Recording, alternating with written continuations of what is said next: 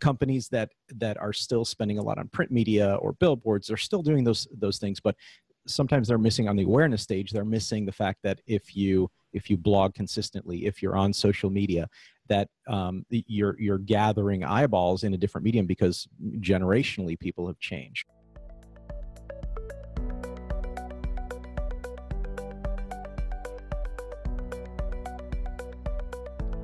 Buyer behavior isn't the same, and the old sales funnel is no longer relevant. So Square 2 Marketing is smashing the funnel and encouraging businesses to think differently about their approach to marketing, sales, customer service, and revenue generation. Join us for Season 1 of Smash the Funnel, the podcast. With our amazing lineup of industry experts, we'll introduce you to the new Cyclonic buyer journey, and we'll provide insights and tips on how to optimize your business's approach to sales and marketing. And now for your host, Mike Lieberman, CEO and Chief Revenue Scientist at Square 2 Marketing.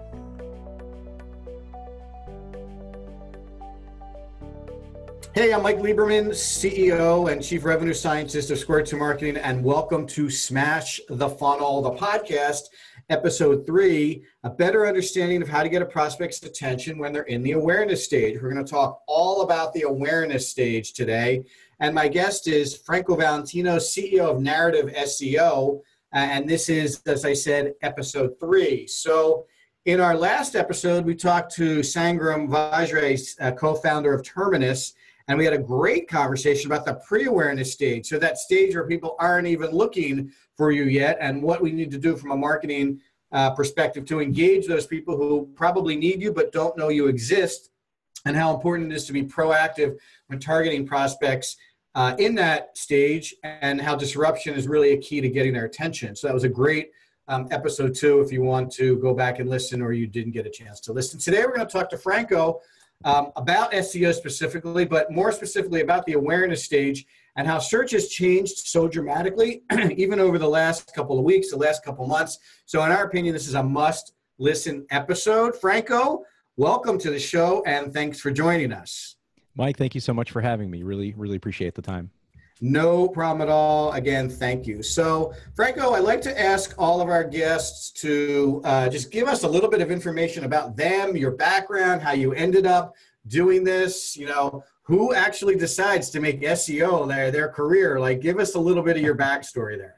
Sure. So I've been in the IT world for about 24 years. I started out as a C++ programmer, systems programmer at a bank. You poor man. Yeah, I've got enough gray hair to be old enough to remember mainframes. So it was a lot of fun back in the day. Did a lot of coding, and then when the internet really was nascent back in the late 90s, sort of saw the merging of marketing and sales technology with the internet technologies, and thought that was a really, really interesting field. So I went into web development and web coding and web design, and then as a natural progression, when everybody was black hatting Google, we figured out, all right, hey, this might be something that would be valuable to companies from a white hat perspective if done correctly. And I worked after that I worked at IBM for a number of years as a program manager, and I ended up starting my own firm back in 2006 and been doing this ever since.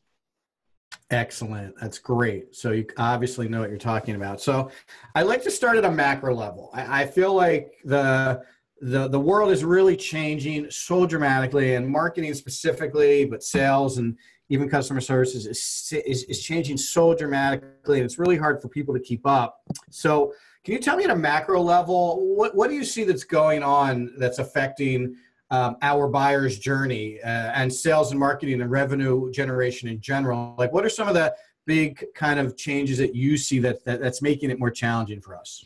Sure. So we need to, I think from a macro level, we need to think about how marketing and sales has changed generally since, in the 10 years that, online has been a major factor, because traditional marketing, which a lot of organizations are still doing to this day, isn't working as well as the online marketing, right? So from a just a very, very high level, companies that are still spending a lot on print media or billboards are still doing those things, but sometimes they're missing on the awareness stage. They're missing the fact that if you blog consistently, if you're on social media, that you're gathering eyeballs in a different medium because generationally people have changed, right? So from the persona standpoint, which I know this doesn't sound like technical SEO, but it actually is, you need to understand your users first, and that's a content marketing tenet.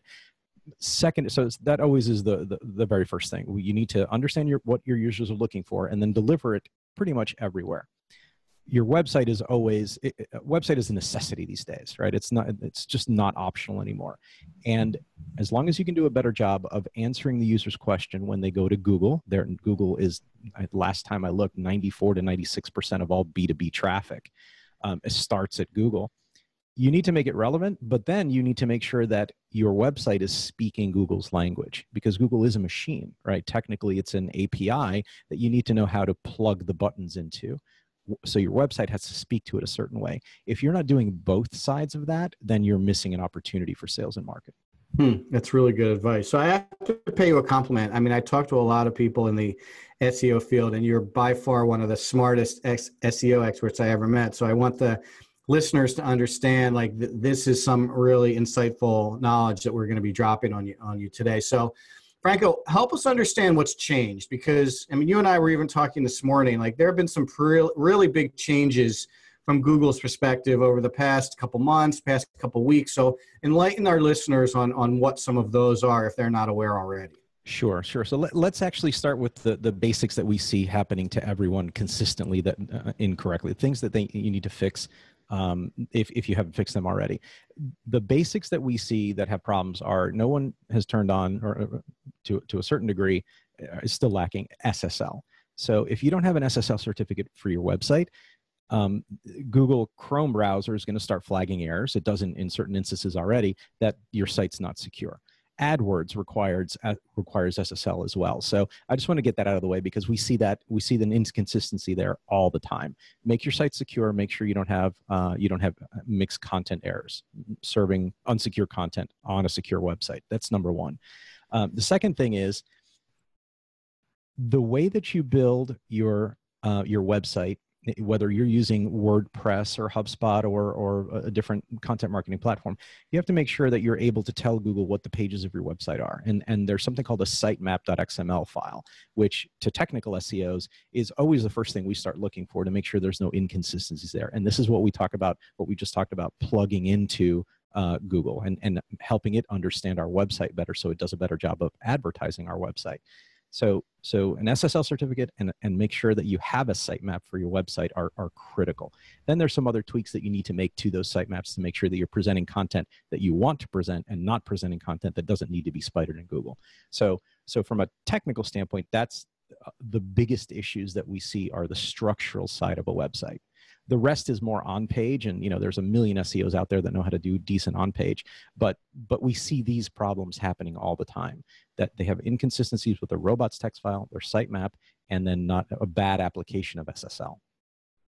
Got it. And what about some of the adjustments that Google's made? Talk to us a little bit about some of those changes that they've kind of dropped on us that we're now all trying to respond to. Sure. So mobile first index was the big one in April. Prior to April, the week of April 17th actually is when we saw the volatility happen. Google would use the desktop version of your site to give you keywords. And when you hear the word keyword density, there's a couple different meanings to that, right? Meaning the keywords that are attached to your domain name. So if you have yourdomain.com and you rank for, blue Nike sneakers, for example, because you're an e-commerce site, then Google would use the desktop version of your website. What happened in April was that they started using the mobile version of your website. So if you look at your website on a mobile phone and that website isn't responsive or it looks bad on there, Google is smart enough to know that it looks bad on there. For example, if your menu is too small, and like my giant thumb can't actually click on a button on a menu, it's going to hurt your keyword density, which means you're going to get less traffic. That's a massive change. If your website isn't responsive, and the meaning of responsive is you have a well-designed mobile platform website, then you're going to take a keyword and traffic hit. The second part of that is coming up in July, they're going to start using page speed as a rank factor for that mobile first indexing. Page speed has been a major factor for SEO for desktop for years. Now they're applying it to the change that they made in April. And that's going to be a huge problem for a lot of companies, because the prettier you make a website for the most part, the slower it is. When you start throwing sliders on there and you start throwing a bunch of CTAs and different things that look good on the page, that adds a lot of code bloat. And when you do that, you slow down the page. It's more important to have a fast page, and much more important to have a page that is relevant to the user's search term. So you're saying we shouldn't be designing these highly visual, beautiful website pages anymore? You should from the desktop standpoint, but not on mobile. On mobile, it can still be beautiful as long as it's lightweight, right? I mean, you can still, if you get a good CSS, a good designer, they'll be able to do that and keep the code light. And I think that's the story right there. Make sure that the user experience is good, keeping in mind that it has to be fast. Fast is not an option anymore. Got it. Okay, so we're in the awareness stage. People are kind of looking around for what we do. And the way we describe the awareness stage in the book is you're not proactive when you're in the awareness stage. You're more kind of tuned into the messaging. So you may do some searches and you may kind of poke around a little bit and you may click around a little bit, but you know that your pain isn't really acute enough for you to be in an active and aggressive or proactive buyer stage yet. But you are open to the messages and you are open to the content, and you are kind of basically, the way we describe it is you're reactively looking around, right? Right. This is where search comes in, because you know if I'm kind of casually looking, I might type in a couple of questions, or I might type in a couple of keywords, or I might type in a couple of phrases and see what comes up. You know, like, hey, I'm interested in getting smarter about this particular topic. You know, we've been talking internally about this particular issue we're dealing with. No one's asked me to do anything about it yet, but I think I should start looking around, you know, in case a couple weeks down the road, this becomes more urgent. I want to be smart about, you know, what my options are, right? Right. So they do a search, and like you said, we're going to do our best to come up in that search. But as a marketer, like talk to me a little bit about content and how important that is, and talk to me a little bit about, you know, links on the page and the experience I'm trying to create for them, and how that might impact a buyer in the awareness stage. Sure. So, and that's a great question, because technical SEO is useless without good content. Google has said this themselves. The number one rank factor that you could ever do, and for people to find whatever it is that you're trying to target from a keyword standpoint, is awesomeness. So from the technical SEO standpoint, we can't do our job until the content is relevant and we understand what the search intent is. And I think that's the point of your question. If your buyer persona is looking for a specific thing, and they're just in the awareness stage, they know that they have a problem and they're looking for the right solution to that problem. There are tools out there, and, you know, Keyword Planner, SEMrush, you know, a bunch of different SEO tools that will let you look at what the trends for that particular topic are. Let's say that you build a piece of content that targets that answers that user's need. If you can do that a little bit better than your competition does, if you can do that a little bit better from a page design standpoint, from a speed standpoint, all of the other things that we know that have to happen from the awareness stage, you'll win in the SERP.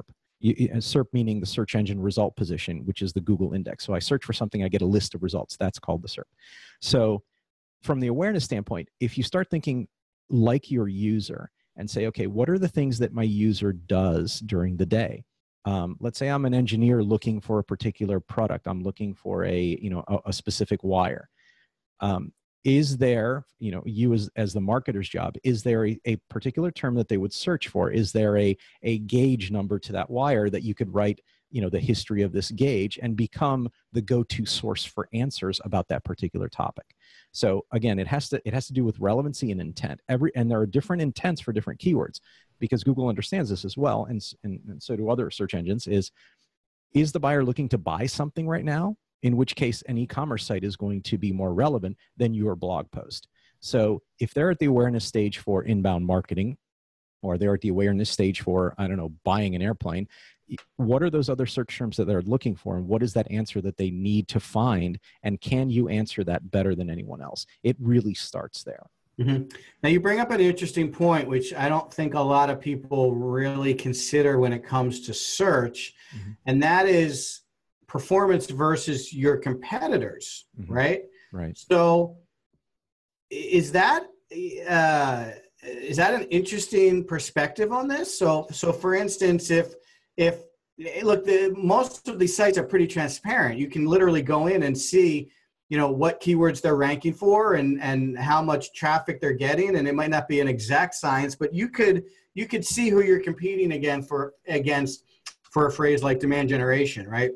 Absolutely. And can I literally go in and see how the other 3 agencies that are ranking above me, what they're doing to rank for demand generation? And then I can kind of like outmaneuver them with some of the tactics you're talking about. Is that possible? Absolutely. Absolutely. And this is actually one of the strategies that we as technical agencies use, is to do gap analysis, meaning what are your competitors doing for demand generation? What are the pages that rank the best? And how can we do a better job? And there's actually a Brian Dean, a very bright SEO and sort of one of the thought leaders in our field from backlinko.com. He has a technique called the skyscraper technique. And it's talking about exactly what you're saying. He actually has a tactical plan for doing that from an SEO standpoint. Now, it works because the majority of people aren't doing this. So if you can outfox your competitors and do a better piece of content, having looked at their content and knowing that it ranks well, you build a bigger, meaning I can build a regular building or I can build a skyscraper, right? So your content becomes the skyscraper in the skyline. Now, that term, it works very well, but it's also lacking something. You have to make sure that the relevancy is still there. Right. If you have better resources on that page that talks about it, and it can be a mistake to talk about ourselves too much as well. As long as you're providing value for the user and you're giving them the exact answer they're looking for, and the page is rich, you can't do light content anymore. And by the way, this is a thing I work a lot with content marketing agencies and content marketers.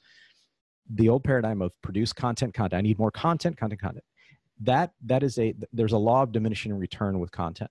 Once you're above a certain number of pages, you can actually hurt your website. So the better you can make your content from a quality standpoint, the better job that you can do versus your competitors, you will win. And Google is smart enough to know that you're doing that because they're an AI now. They have RankBrain, Hummingbird. It's machine learning is 100% in now. You can't scam Google anymore. It has to be the best. And so you have to look at Google from they are a person perspective. If they're reading it just like a human being would, and they understand what their intent is, that's your goal from building that piece of content. Mm-hmm.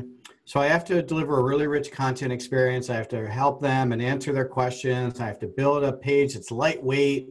And I have to make sure that I'm doing a better job than my competitors in order to continue to drive as much activity as possible for people who might be searching for me, right? It's never been as easy as you're not asking for much, are you?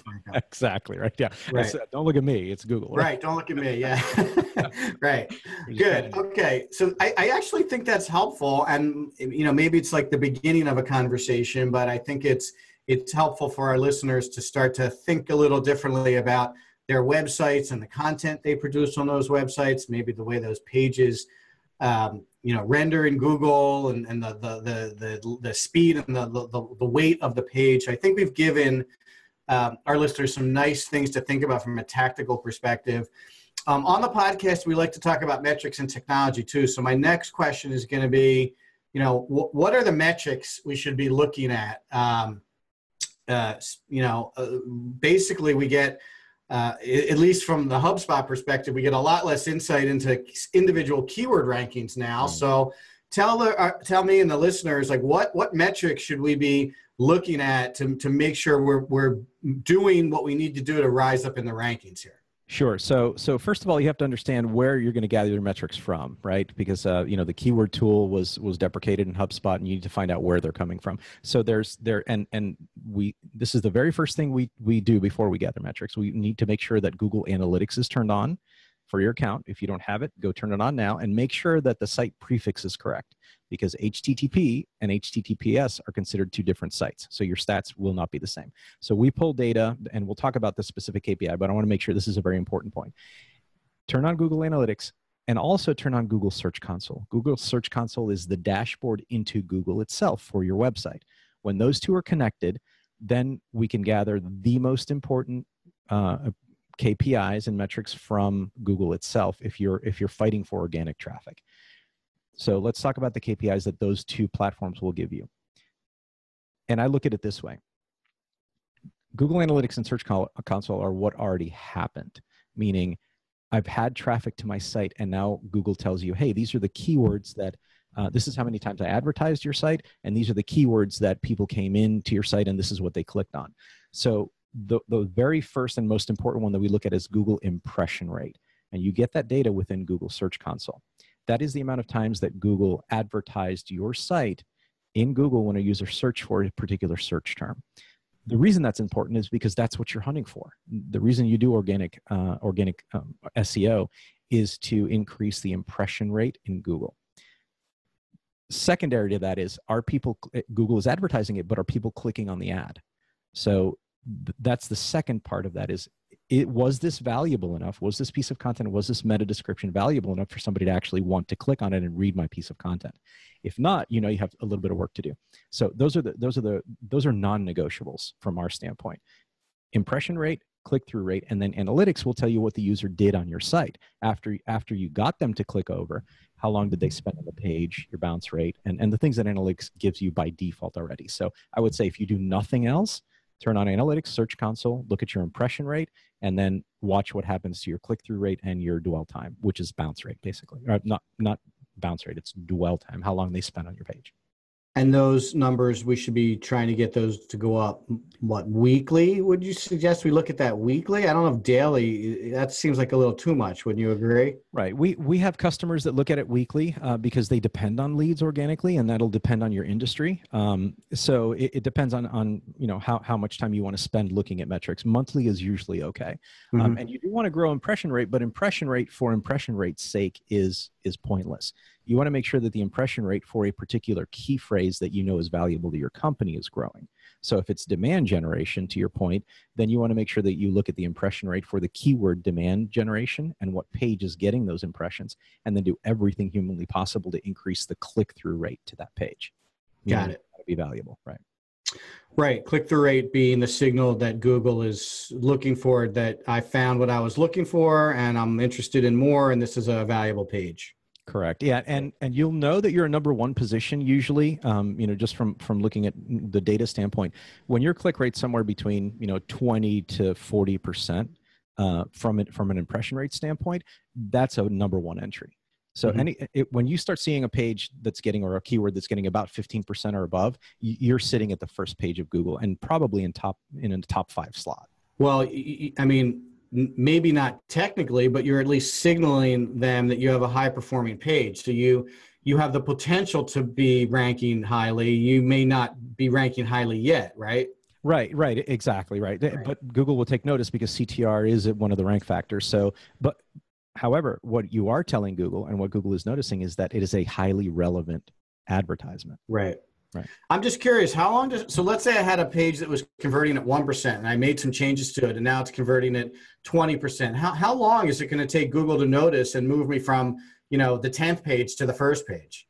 So there's actually been some big data studies on that, and all things being equal, when you publish a blog post and assuming it's worthy of being on page 1, the normal delta, the time it takes to go from, not even being seen by Google to getting the first page is about 4 months.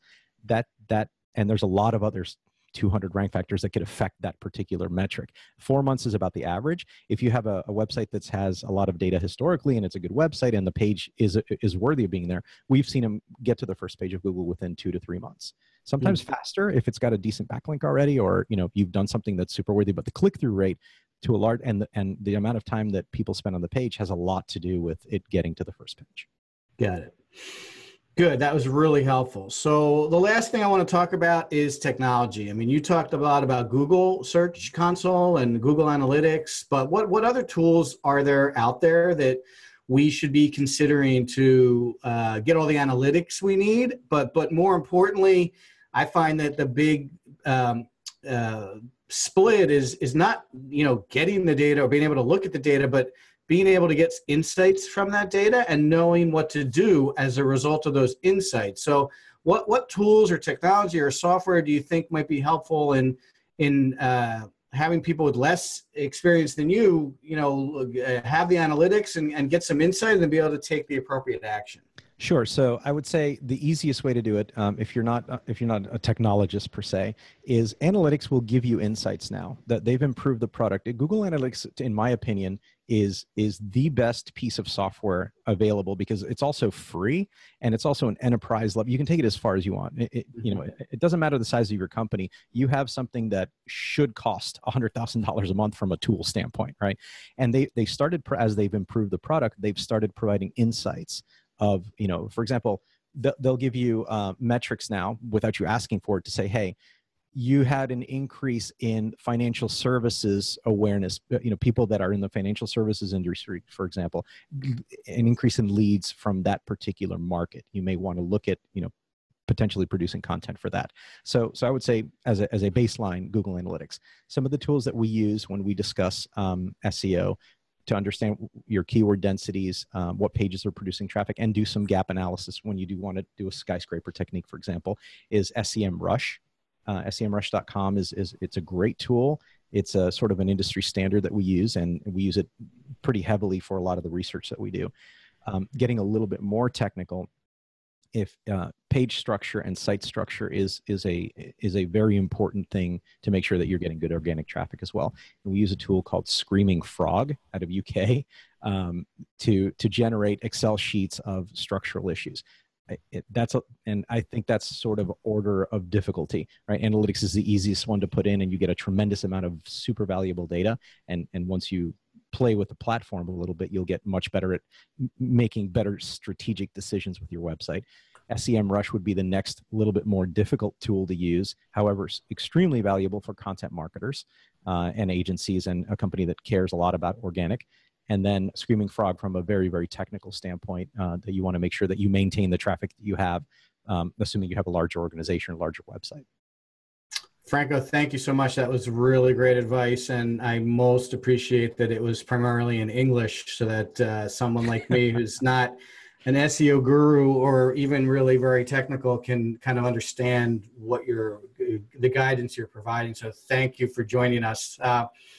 In this episode, we talked about the awareness stage and specifically search engine optimization as a tactic in a stage. In our next episode, I want to make sure that you guys plan on joining me when we talk about the educational stage. And our guest is going to be Matt Hines from Hines Marketing. And we're going to talk to Matt about how we can move prospects proactively through the early stages of the buyer journey, like awareness, education, and consideration, to produce more leads and more sales opportunities for the sales team. So Franco, thank you so much for joining us. Thanks for having me. Enjoyed that. And we're looking forward to having everybody join us again for the next episode. Let's go out and smash your funnel. Thank you so much for joining.